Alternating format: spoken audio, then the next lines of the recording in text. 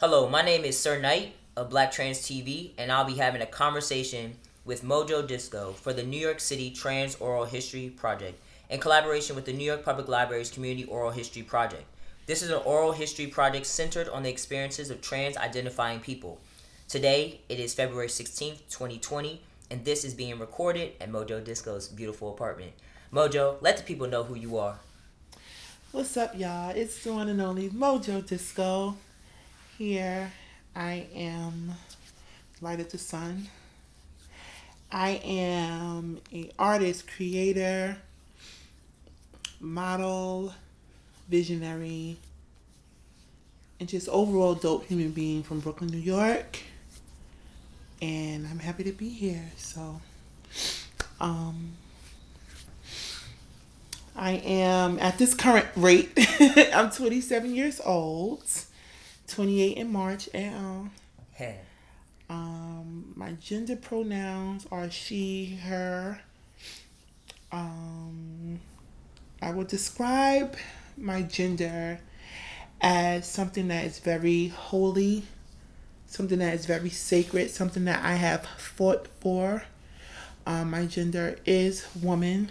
My sex is female after the work I've done. And I'm happy to be here with that. I was born in Queens, New York, to a mother and a father. I was born in Jamaica Hospital on March 26, 1992. I am an only child to my mom. I am one of many to my dad. I grew up in Queens. I went to public school 118, the Lorraine Hansberry School, followed by MS 67, Louis Pasteur, and I went to high school. I did a 1 year bid at Andrew Jackson, and it was very ghetto, and I had to get out of there. And I transferred to the High School of Fashion Industries, where I graduated in 2010. I did not pursue a college degree because I just didn't, it wasn't that deep for me. And I was already making moves because my high school was so awesome in those regards. So I didn't really see the necessity of accumulating debt and being poor to gain an education when I was already being educated in the fields I was interested in. But I did go to several colleges and do fashion shows and talks and panels. So the colleges was paying me. Take note of that. An early encounter I had with the trans community. I can tell you right now, my first experience of trans people were on Jerry Springer. And it's unfortunate because that's literally all the representation the girls had at one point. So my experience of trans women specifically was very negative. It was very toxic. It was very just sad. And I never looked at trans women as a reality because it was portrayed in such a comical or just toxic way. My first time meeting an trans woman whose lived experience in person was probably about 6 years ago. Serena, shout out to Serena, a good homegirl of mine. She is the person who coached me in my transition, if you will. And she's a white girl, so I was very wary about that because resources are not always the same for us colored girls. But she coached me and she gave me the resources that I needed, and she connected me to primary care physicians. And from there, I started my trans journey. So the first time I heard the word trans was from Serena because, like many uneducated and ignorant people in the hood, I was familiar with the term tranny, which is a slur. I didn't know it to be a slur because no one ever educated me on that fact. But it was in my talk with Serena and many other trans women that I learned what the language was. And I learned that a lot of the things I felt in my life was gender dysphoria. Now, that's not every trans person's experience, but it was mine. And once I learned about it, I understood that, okay, maybe something's not right here. Society told me first and foremost that I was a gay man all of my life, from gay child to gay man, and I accepted it because I didn't know anything else. And that was the furthest thing from the truth. I was never a boy. I was never a man. I was a girl trapped in a boy's body. I was a woman trapped in a man's body. And in 2016, I gave myself permission to be free. And that's how I entered my trans journey. The first time I heard the term trans was then, but other terms as such as transsexual, transvestites, queen, gender nonconforming, butch, AG, those things of that nature, they came a little bit later as I started to integrate into community and I got to know people from different walks of life. For me, growing up, I grew up hip hop. I grew up in a time where hip hop was going from community to global phenomenon. Many people in my family are musicians, rappers, singers. So hip hop was all I knew. Hip hop is notoriously homophobic, transphobic, and all the other phobias you could think of. So it was never a thought in my mind about these terms. So once I started to navigate outside of that, and I would credit my high school to that because at my high school of fashion industries, I met so many different people. Once I started to navigate outside of the hip hop realm and just see what the world really was outside of my own neighborhood, I learned these terms and I met people who identify as transsexuals, transvestites, and X, Y, and Z, down on the piers in the village, all that stuff. The terms change, yearly, but everything pretty much has the same meaning as it did back then. You talk a little bit about being out on the pier and meeting people out there and how that made you feel. Being out on the pier, it was very interesting to me because I didn't grow up in poverty. I was never excommunicated from my family because of who I was. My family has always been very supportive in who I was. So hearing people's stories and seeing people literally having to choose their freedom over their safety, their freedom over their housing, their freedom over their, eating. Like, these are things I really learned to respect because I didn't have that experience. I didn't get kicked out for who I was. I mean, a lot of my life was in the closet because I had to be. So for me, I think if I would have came out earlier on, it would be a different story. But my family was still supportive regardless. So I'm very blessed. A lot of people don't have those opportunities. A lot of people, like I said, are forced to choose. And sometimes when you're in a position where your freedom is on the line or your liberty is on the line, you want to think of things that really just serve you. And a lot of people make those choices, and I think that's the best choice you could ever make. Historically, people of color have tragic coming out stories, especially feminine identifying males or men presenting. They have tragic stories because I think over the years we have seen a more acceptance of lesbianhood versus gayness. So it's different. In the hip hop community, you'll see many dykes, you'll see many AGs, you'll see many of those just in the mix, and it's no problem. But when it's on the other hand, you don't see it. It's hidden, it's down low, it's secretive. So, the black community, we got some work to do, and we're always gonna have some work to do. You speak a little bit about growing up as a young black child in New York to black parents and how you navigated that a little bit. So, I grew up as an only child to my mom. My mom was a single mom. My dad, I knew of my dad, but he wasn't really particularly in my life. My dad was a deadbeat dad. But luckily I had a stepfather in that journey. So he's the one who got me in the studio. He got me rapping. He taught me about hip hop and culture of those natures. So with growing up with two black parents I didn't have the cookie cutter idea of parenthood, but it worked for us. I can't tell you what that relationship is now, but me and my mom, we are working on healing our relationship. We had a nasty falling out because I revealed to her that I was transitioning. It wasn't peaches and cream. And I think for my mom, who has always been an ally of the LGBTQ community, she was faced with the fact that this was now in her home. And a different reality came out. So as where my mom could be supportive of people who were not related to her or she was not responsible for. When her child had the experience, it was a whole different story. Parents have expectations of you, and I'm learning that now as we are rebuilding our relationship. And a lot of those expectations are based in fear. A lot of those expectations are based in just wanting to see you be great. And a lot of times they sacrifice your mental health and your emotional intelligence because their vision of your greatness is not what aligns with you. So we're working on our relationship, and my mom is a fierce advocate for trans rights now. She has led to a lot of policy change within the New York City Department of Corrections for transgender inmates.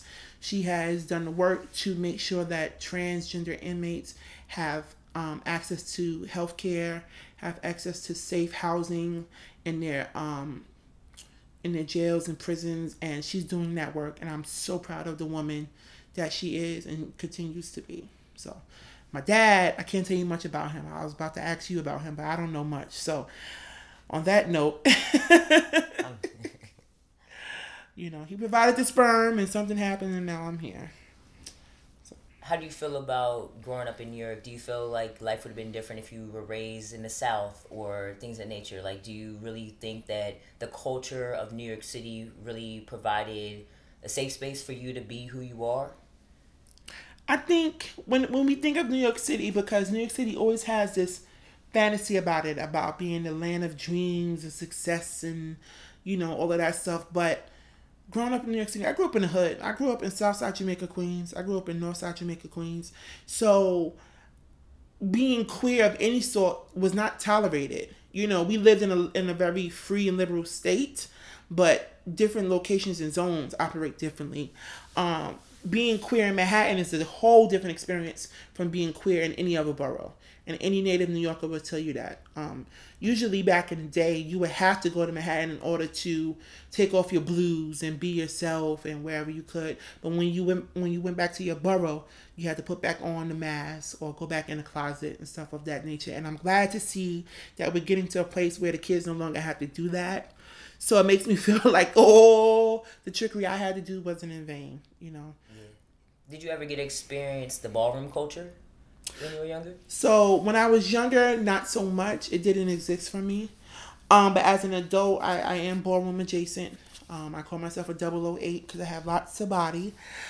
And I dip and dab in it, but it's not particularly something that I can really get into, mainly because there's a lot of heteronormative standards in ballroom that bother me. There's a lot of transphobia amongst the houses that bother me. And what we're seeing now is that a lot of it is coming to light. So a lot of the house fathers are being, read down for their ignorance on the trans community. And I think that speaks to the larger point of how we're all just lumped together under this rainbow flag sometimes. And it's not really a community. A lot of people don't even realize that being trans is not a sexuality, because they figure that since it's next to LGBT, that it's a sexuality, but it's not a sexuality. It's a gender. It's it's a life. It's people's livelihoods. Yeah. We see that now with the recent talks of D. Wade's daughter Zaya, and how people truly don't understand the difference between sexuality and gender. And at 12 years old, I knew I was a girl. When my mom wasn't home, I would dress up in her clothes. Me and my cousin would have fashion shows, and we would dress up in my mom's clothes, and we would battle it out. Who was the baddest bitch in the living room until my moms came back, So I knew those things, but I knew that I could not be that publicly. It wasn't verbally communicated to me, but it was shown in the actions of my family and my community, hip hop, and all those things. So that had to remain a part of me that was private. Well, since hip hop is such a big part of who you are, you give us a little bit of, something from your vault of brilliance. Do you have anything to provide? Well, I do have my poem that I want to share. Okay, cool. I don't have any no bars. Okay. But again, hip hop is not just spitting bars. It's the community. It's the culture. It's the culture. It's the fun. It's the words. It's the sharing, the learning, and experiences. So I have this piece that I wrote for the Trans Day of Resistance, and I don't have it memorized, but I do have it written. So please bear with me if I get a little crazy. But this is one of my favorite pieces to date, And I'm telling you right now, when I remember this poem by heart, it's going to be a problem. It's going to be a problem. So it's called Tired.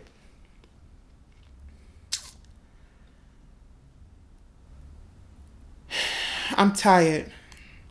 I'm tired of waking each day not knowing if it's my last, shaving my face to make sure I pass. I'm tired of training my waist to get me a shape. I'm tired of tucking my love with the stickiest of tape. I'm tired. I'm tired of doing these things to stay alive. I couldn't see this coming down my eyes, so I had to make this poem cry. See, I'm a fat black trans woman. I'm not supposed to exist. With all of this body, these breasts, these hips, being trans is a myth in a world full of cis. And no, I don't mean cis like equal gel and acrylic tips. I mean cisgender. And it don't matter where you land either, because the straights give me their hate, but the gays give me their fever. Yeah, we the alphabet gangsters, but I noticed that L, G, and B will often align with the oppressor to violate the T. Now, I don't say it to be mean, and I don't say it to be cruel, but when black trans women are being killed twice a month, what do? Do you memorialize our spirit, or do you hush your lips in shame? Do you misgender us in death so the families can't be blamed? Do you tell our stories in a humanizing form, or do you touch yourself in private watching TS porn? See, unlike your tabs, trans folk can be closed, and no matter the resistance, our stories will be told. I had Marsha on my pen when I wrote this piece, Sylvia on my mind when I graced the page, Octavia in my lips when it's time to speak, my mama in my movement when I burns my sage. Black trans women are here to stay. We've always been here since the beginning of time. You cannot kill the spirit when the soul is divine. You cannot make ugly a face so damn fine. Does my sexiness upset you? Does it come as a surprise that I dance like I have diamonds between my thighs? A black poet named Maya taught me to still rise, so I rise above the administration that's crafting my demise. We need access to health care. We need access to safe spaces. We need employment opportunity. We need housing. We need people willing to stand up and educate the ignorant so the labor ain't always on us. We need the love of our families. We need lovers in the daytime, even if we don't pass. We need not to be outed whenever you're mad. We need our humanity not to be reduced to sexual intercourse whenever we share our truth. Because at the end of the day, trans folk don't transition for you. Wow, I gotta clap for that. Hey! That was amazing. You know. A few lines stuck out to me. Thinking about the past and honoring your ancestors.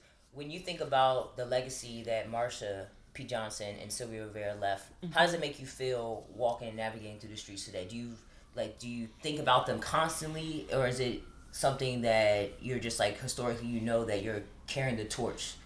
You know what I mean? I won't say I think about them constantly because surviving is my constant thought. True. But I do carry the torch, I feel. Mm-hmm. I do that with my educating. I do that with my public speaking, with my poetry, as you just heard. I think the part for me that hurts, and it really hurts, is that these women, back in those times, they started the modern day pride. They started pride.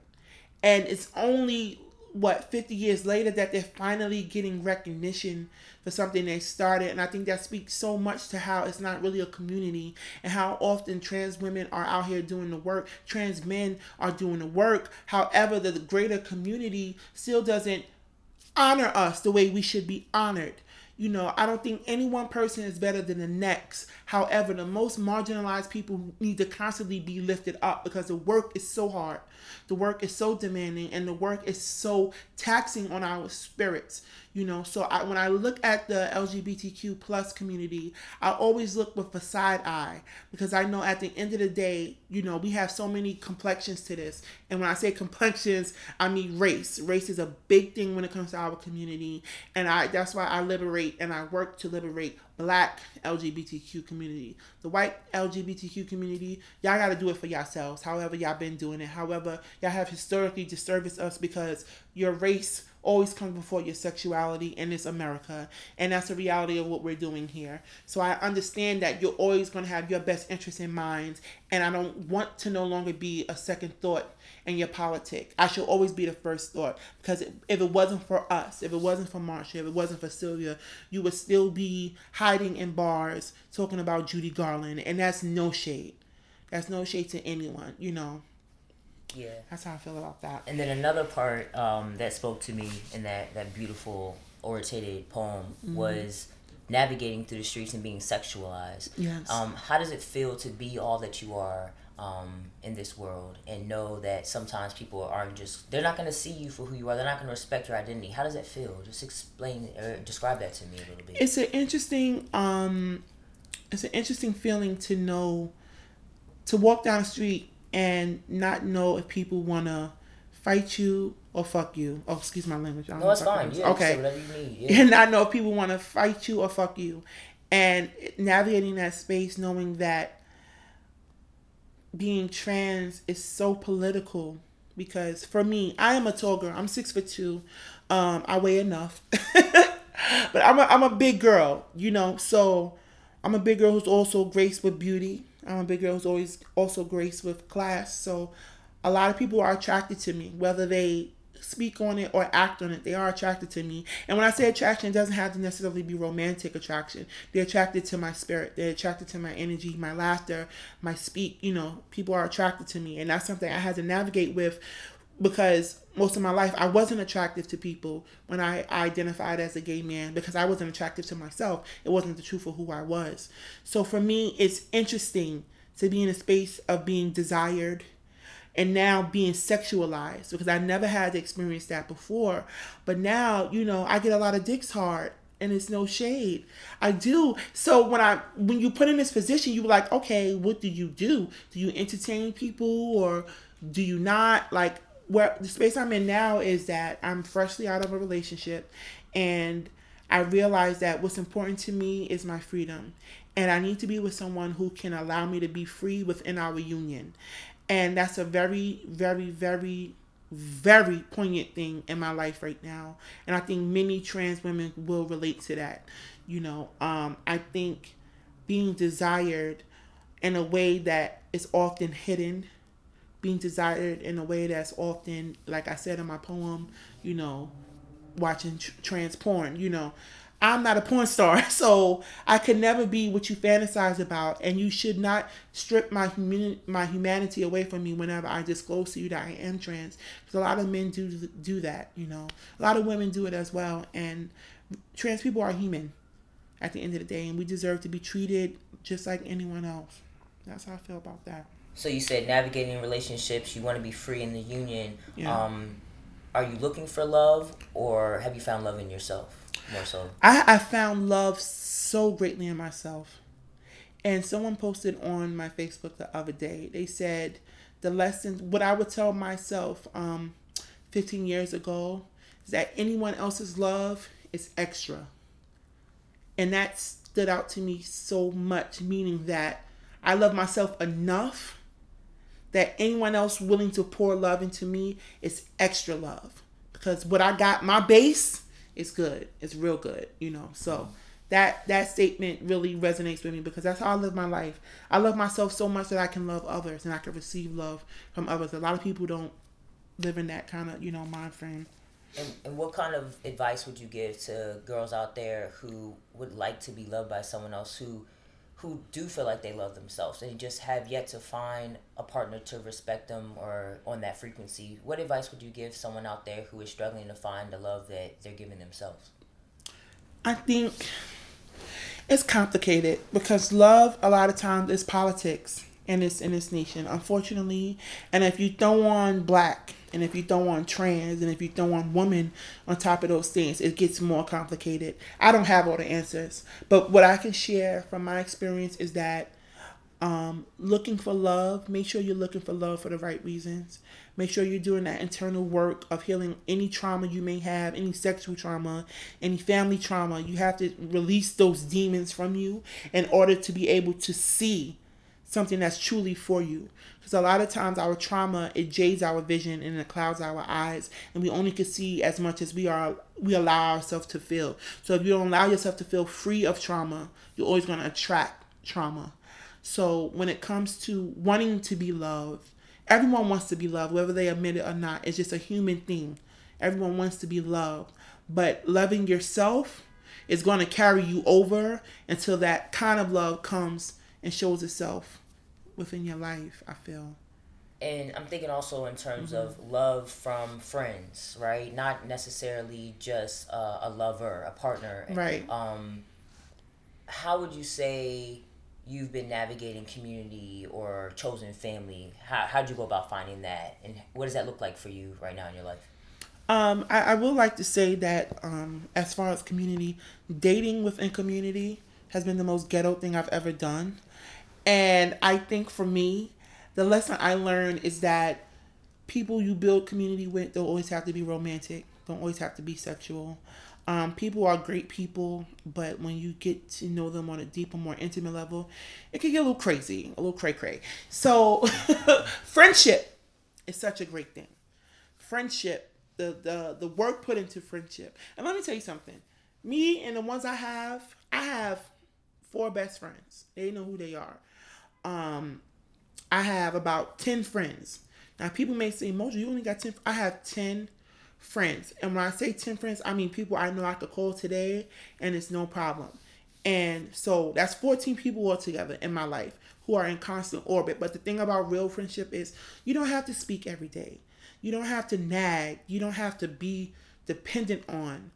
To me, real friendship is that I know if I call you, it's going to feel like yesterday. And I know if I need you, I can call you for X, Y, and Z. So I have 14 relationships in my life that I know if I needed to do that, I'm good, I'm secured. These people are there for me when I'm not always there for myself. These people, I've lost a lot of family members within the last 5 years of transitioning. So navigating sorrow and navigating loss and death while taking medication that intensifies my emotions has been a roller coaster ride. But these people have always put me back together when I've broken apart. And to me, I'm more willing to invest in that kind of relationship and love because it's more fulfilling for me than a relationship has been, well, like a relationship that's just sexual or romantic. I want to know what brings you joy in this life.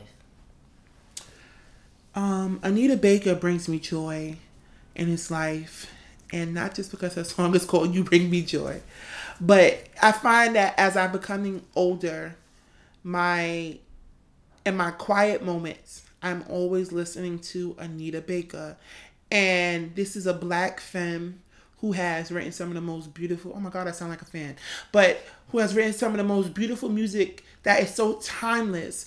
And the songs could apply to so many things. It could apply to lovers. It could apply to God if you believe in God. It could apply to yourself. And, joy for me comes in laughter. It comes in light. It comes in food. I love to eat. It comes in projects like these. I love to share my story and my testimony. It comes in being creative and producing content that makes people laugh and laughing from others' content. To me, that's what joy is. Can you talk a little bit about the content that you produce and create? Who is Mojo Disco online? Who is Mojo Disco? Yeah. The world wants to know. The content I create is I create trans content. My content transcends many spectrums, many genres. I'm very funny. I'm very musical.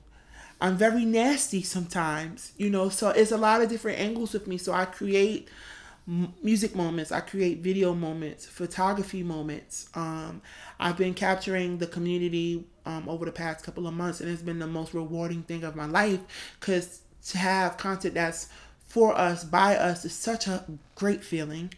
I do content because it's another form of documenting our existence.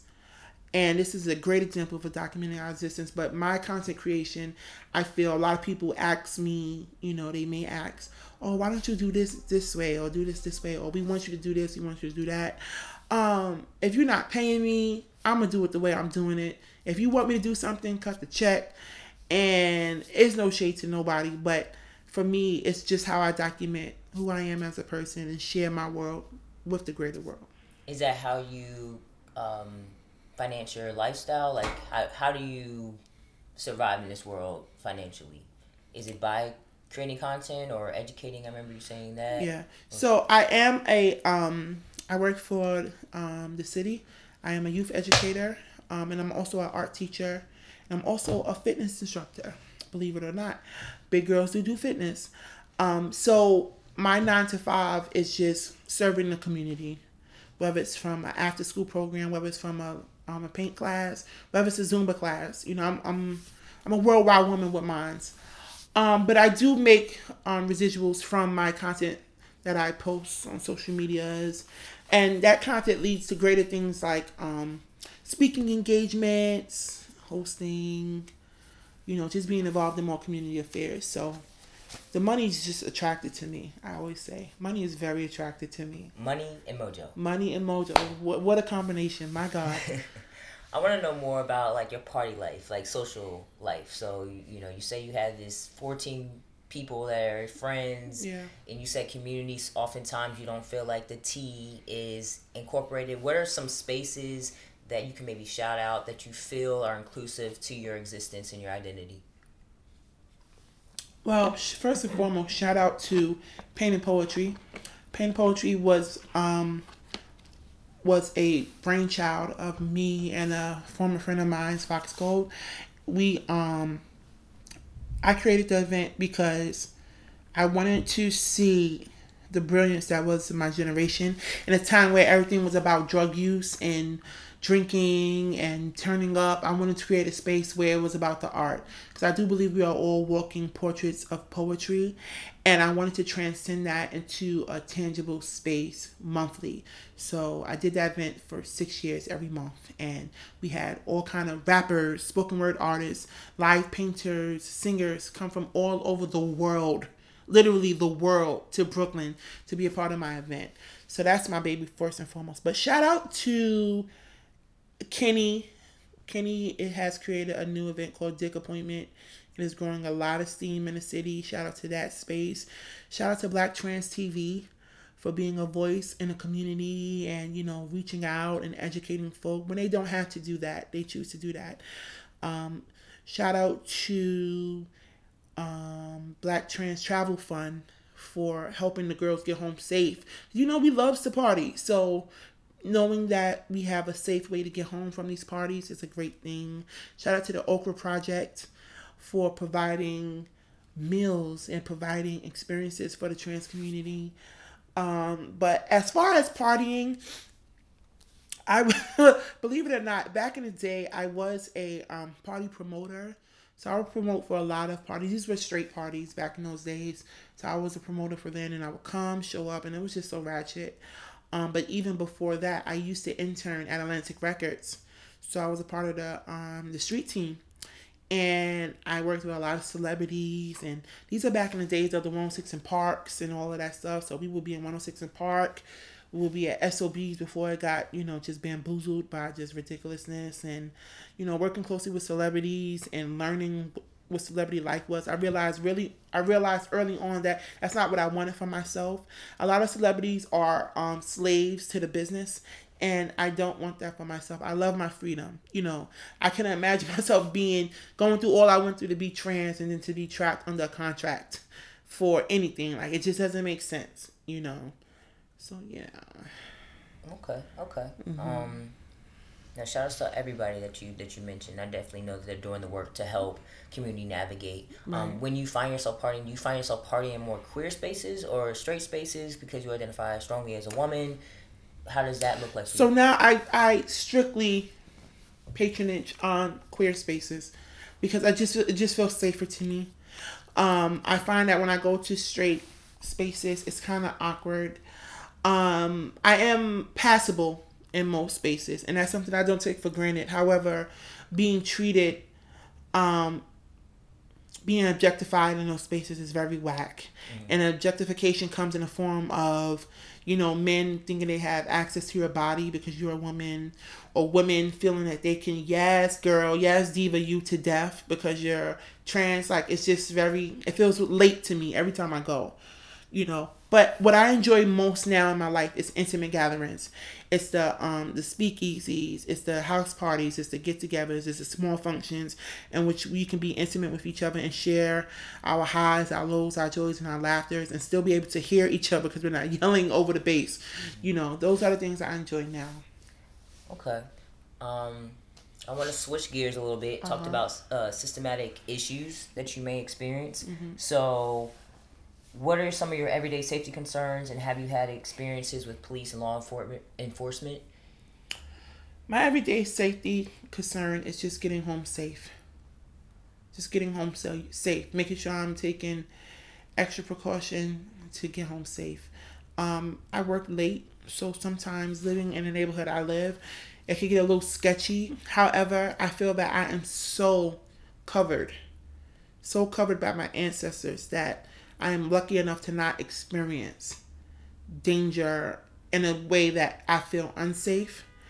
Of course, navigating the hood as a Black trans woman, it comes with its highs, it comes with its lows. But I'm finding that the more I develop within my truth, the more safer I actually feel. So that's been an interesting thing for me. I feel that when I decided to live my life as a woman, that the universe kind of opened up a different energy for me, and it paved a different way for me because it was the truth. I was telling the truth.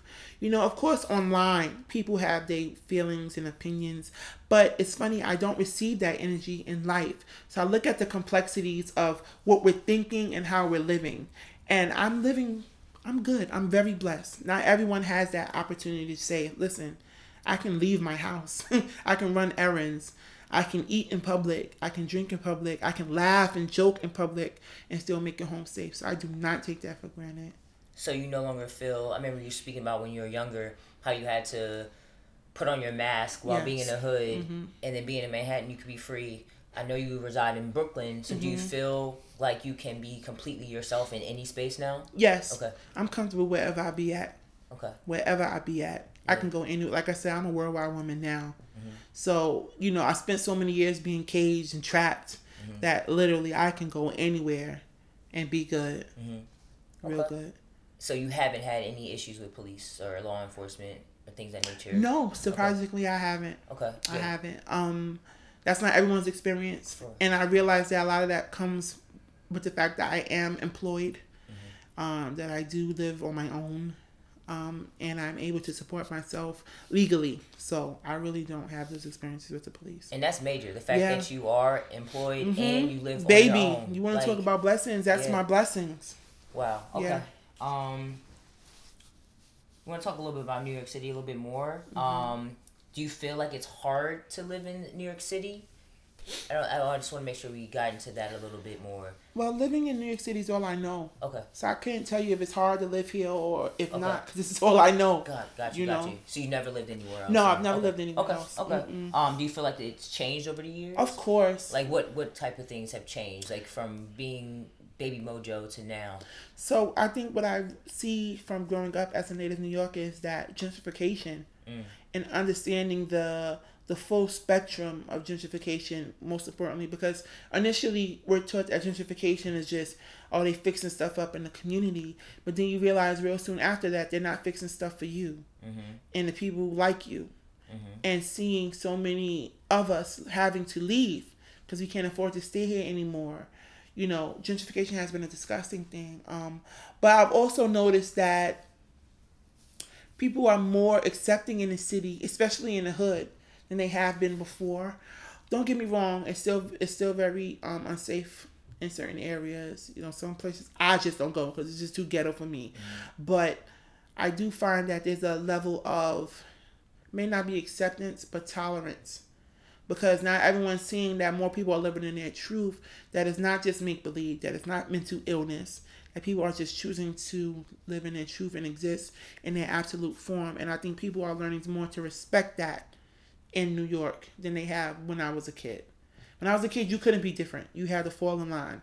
You had to present a certain way. If you was a black man, you had to be a thug. You had to be gangster. You had to be a gangbanger. Those were your options. And after you went to jail for those things, you had to come out and be a reformed individual. You know, you had to be a gentleman at that point, because no one told you to be a gentleman from the beginning. You know, as women, you had to be covered. You had to be all of these things. And it's still, I call it the scarlet letter syndrome, where, you know, there was always that one woman in the hood who was the hoe of the block or X, Y, and Z. But now more women are respecting sexuality, respecting sex work, and things of that nature. So it's changed drastically in my 27 years. And I think that, well, I know things have become a lot more radical in terms of politics. I wouldn't say maybe a lot more than the past, but I think we're returning to a point where collectively, especially black people, are coming together, such as Black Lives Matter. Where do you feel you fit in those political movements, if even at all? Well, I believe wholeheartedly that these movements like Black Lives Matter, these are all movements created by queer people.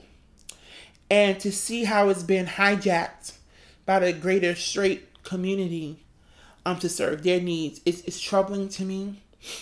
I find myself being less and less more engaged in political work because of the fact that in many of these black liberation spaces, trans people are still denied access.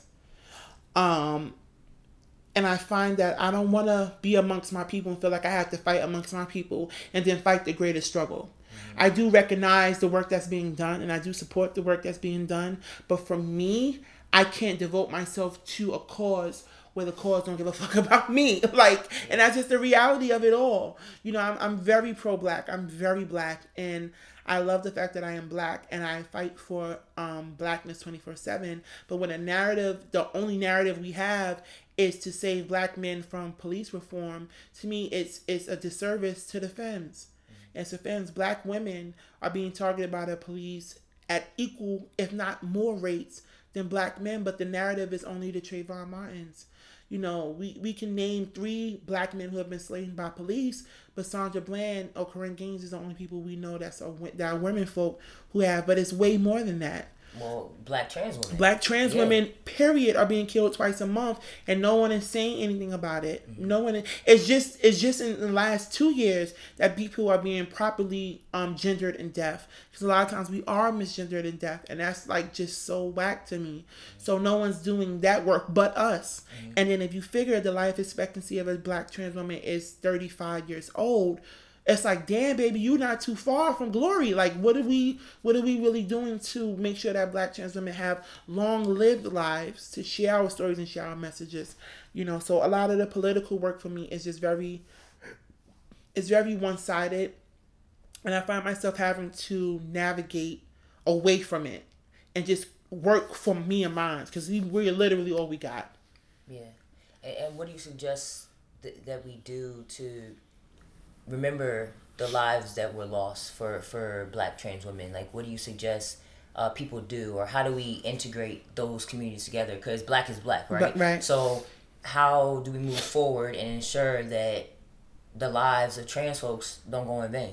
So what needs to happen is that we need to celebrate the lives of trans folk before they're taken, because we cannot recognize death if we don't celebrate life. You can't have one without the other. You know, black trans folk have to be loved and celebrated while we're still here to smell the roses. You know, so that in death, it wasn't in vain. I think the black community has a lot of apologizing to do to queer folk for the trauma that they have inflicted within our blackness. I believe the black community needs to start hiring queer folk, specifically trans folk, because we are skilled, we are qualified, and it's kind of crazy speaking about it like we're less than human, deserving of the same opportunities and, you know, love and life and relationships, but we are qualified, we are lovers, we are fighters, we've always been here on the lines for you. At what point is it going to be reciprocated? That's the question I have to the greater Black straight community. At what point is it going to be reciprocated? Because when I look at all of these movements, the Black Lives Matter and all of them, there's always queer people at the forefront of these movements, and it's never acknowledged. When I look at, we are 100 years, in 2020, we are 100 years from the Harlem Renaissance. And I looked at the fact that most of the players in the Harlem Renaissance were queer. Mm-hmm. And how that was strategically erased from history. And I asked myself, when the ghostwriter of the civil rights movement, Bayard Rustin, was a Black gay man who was excommunicated because he was a Black gay man. You know, when I listen to music and I hear Whitney Houston and I hear the Luther Vandross, people who were queer but could not be queer because society made sure that they were not queer. You know, these are things I always think about. We are always disserviced in this fight. So what has to change? If we're telling our truths, that can't be enough and you're still creating closets. We have to change internally in order to see a greater change globally in our Blackness. And it's time. And I'm thankful that people of my generation are now saying, yo, fuck that. Like, that's not going to work anymore. That's not okay anymore. We're not hiding. We're standing up strong in who we are and our beliefs. And I love that. And again, it goes back, because I always say now, I've been saying for the past couple of days that Zaya Wade is my wildest dream. Living, she's still my wildest dream because she is so supported by her Black family, and not only supported, celebrated. We need to see more of that. Yeah. Period. I agree with you 100%. Yeah. I'm gonna switch gears a little bit, talk about healthcare. Okay. What has your experience been like navigating healthcare as a Black woman in trans experience? As a Black woman in trans experience, navigating healthcare has been, I call it the old wapty. And the reason I say the old wapty is because a lot of times I have to lie to get resources that I deserve. You know, and in New York City specifically, there's no middle. You either have to be rich or you have to be in extreme poverty in order to make any kind of move. There's nothing for the middle class. And being the fact that I work for the city, I will be considered like middle class. But in reality, I'm still poor because I'm living paycheck to paycheck. And I know all I need is one paycheck missing to mess up my whole life. You know what I mean? So that, to me, that's poverty. You know, so for me, when they look at my pay stubs, oh, you make this amount of much. Okay, every time you come to the doctor, it's going to be $100. It's like, miss, I don't have that. I don't have that. Like, you need to look at the number after taxes because that's what I'm dealing with. You know, and even being trans, knowing that I have to wait to change my name in Social Securities because I want to make sure I get my tax money and my name so it's no funny business. You know, it's a lot of things that people don't even think about in those regards. But it's a lot. It's a lot. But when it comes, so like I said, if I'm not lying about it, I'm telling half truths because I deserve access to healthcare for my transition. You know, I'm lucky that I now have insurance through my job that covers everything. That's not everyone's experience, you know. And if I was to get fired or lose my job, I would be asked out again. As far as it comes to healthcare, I would have to apply for public assistance, which is Medicare and things of that nature. And I'm not knocking that, but being that I make so much now, I can't even get Medicare. So it's like it's a cycle of just trying to find your best way to navigate all of this stuff. So my advice to everyone who's in the struggle, if you got a lie to get what you need to get, lie. If you have to not tell the truth all the times, don't tell the truth all the times. There's certain organizations that think I'm a babysitter for a living because I need their services and I can't afford their services because I am Black, because I am trans, because I am woman. So do what you got to do to survive, period. And I want to know what defines your womanhood. Oftentimes, cis hetero women describe their womanhood as being an anatomy thing, and I know that's the reason why there is so much transphobia. Yeah. But what does it mean for you to be a woman? To me, my womanhood is defined by 3 words: strength, courage, and wisdom. And those 3 words are literally the way I navigate my life. So my womanhood for me is being a mother to the motherless. It's being a mother to myself at times where I didn't have a mother. My womanhood is tapping into my feminine energy and letting it be the leading light in my life. My womanhood is loving my partners in ways that they may not have always received. My womanhood is my talk, my fashion, my style, my grace. My womanhood is a 360 thing. Like, it doesn't end, and it shows up in so many ways. My womanhood is also my emotions. Like, I go through so many emotional changes, and I've never been an emotional person until I started transitioning. So learning to navigate that, learning to navigate pain, because women, we take so much pain on our backs and we carry so much burden. So my womanhood is strength, courage, and wisdom. That was beautifully expressed. Thank you. Thank you for that. Thank you. I want to know about a time where you felt truly seen. So if you could take, like, seen, being loved by anyone or people, group of people, tell me about a time where you felt seen. I think I feel seen within community. I have like I said, I have a group of people who love me regardless. But I think a moment in which I felt seen for sure was in 2019, the Trans Day of Resistance at Samsung, and I performed the poem I recited earlier, and I just felt so seen, not only by the people in attendance, but I felt seen by the ancestors. I felt seen by my mom, who was there. I felt seen by I just felt seen. I've never felt so embraced, and I never felt so, what's the word I'm looking for? I never felt so important in a moment as a Black trans woman. I felt these feelings before as I navigated life pre-transition, but in that moment, after that poem, after performing that poem, and it's much better because I had a sax player at that point, so the emotions is really hitting different.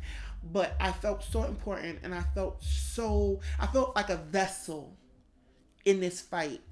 And I think because now that ballroom is becoming such a popular thing because of shows like Pose and whatever have you, ballroom is making people see the community in such a humanizing way, and I thank them for that, because ballroom has not always been accessible to folk who are not in cities, urban cities, or don't even know what community in ballroom is like, So I thank them for that. I thank organizations that center trans folk in our stories, because it helps get the message out that we're not only just sex workers. There's nothing wrong with sex work, but we have so much more depth to us.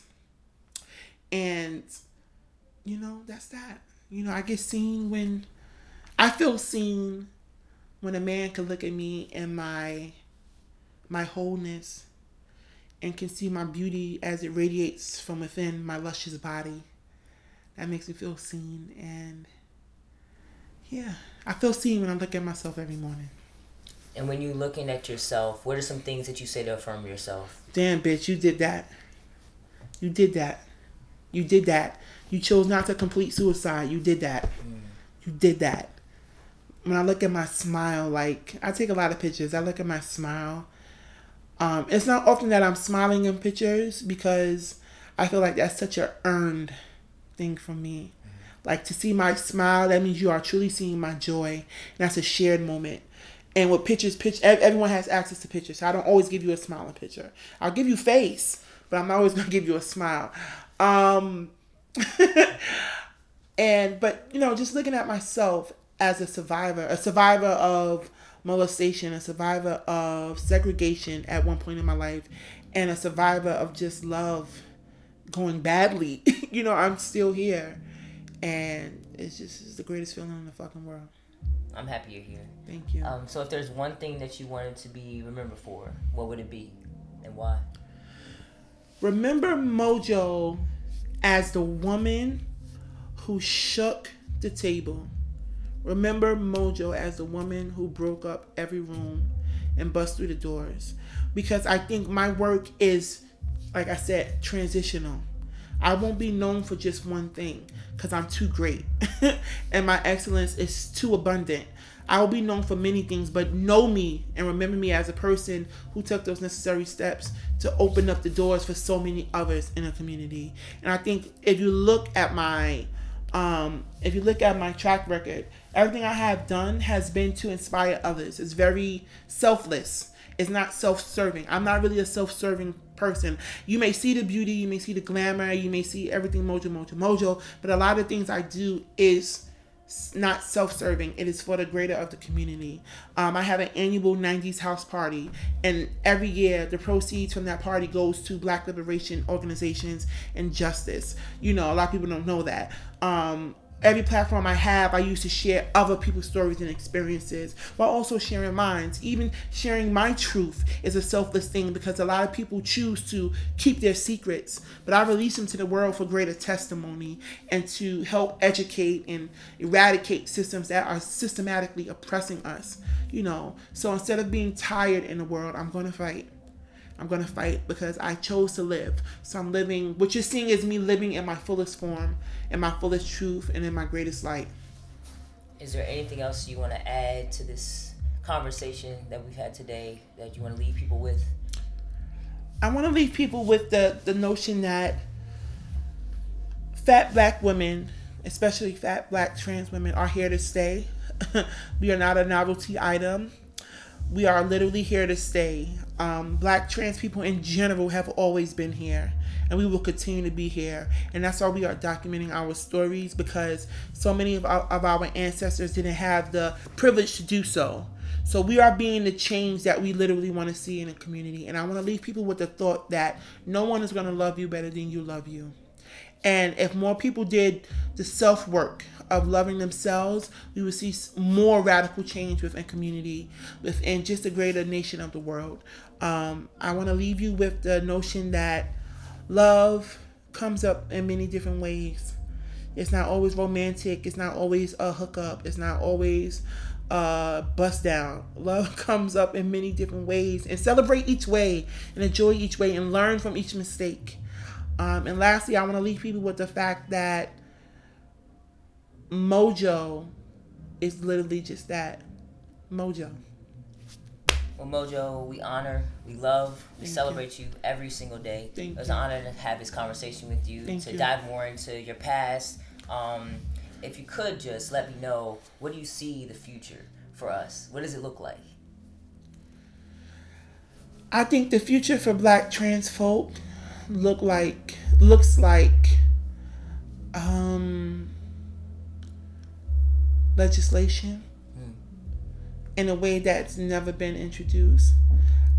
It looks like ownership of our stories and our existence. It looks like love that is unbiased, that is not based in heteronormativity. It looks like love that is true. It looks like freedom to exist, and a future I see for us, because I'm going to put my life on the line to make sure, is that trans children are always protected no matter what. Well, thank you so much. Thank you. I appreciate you.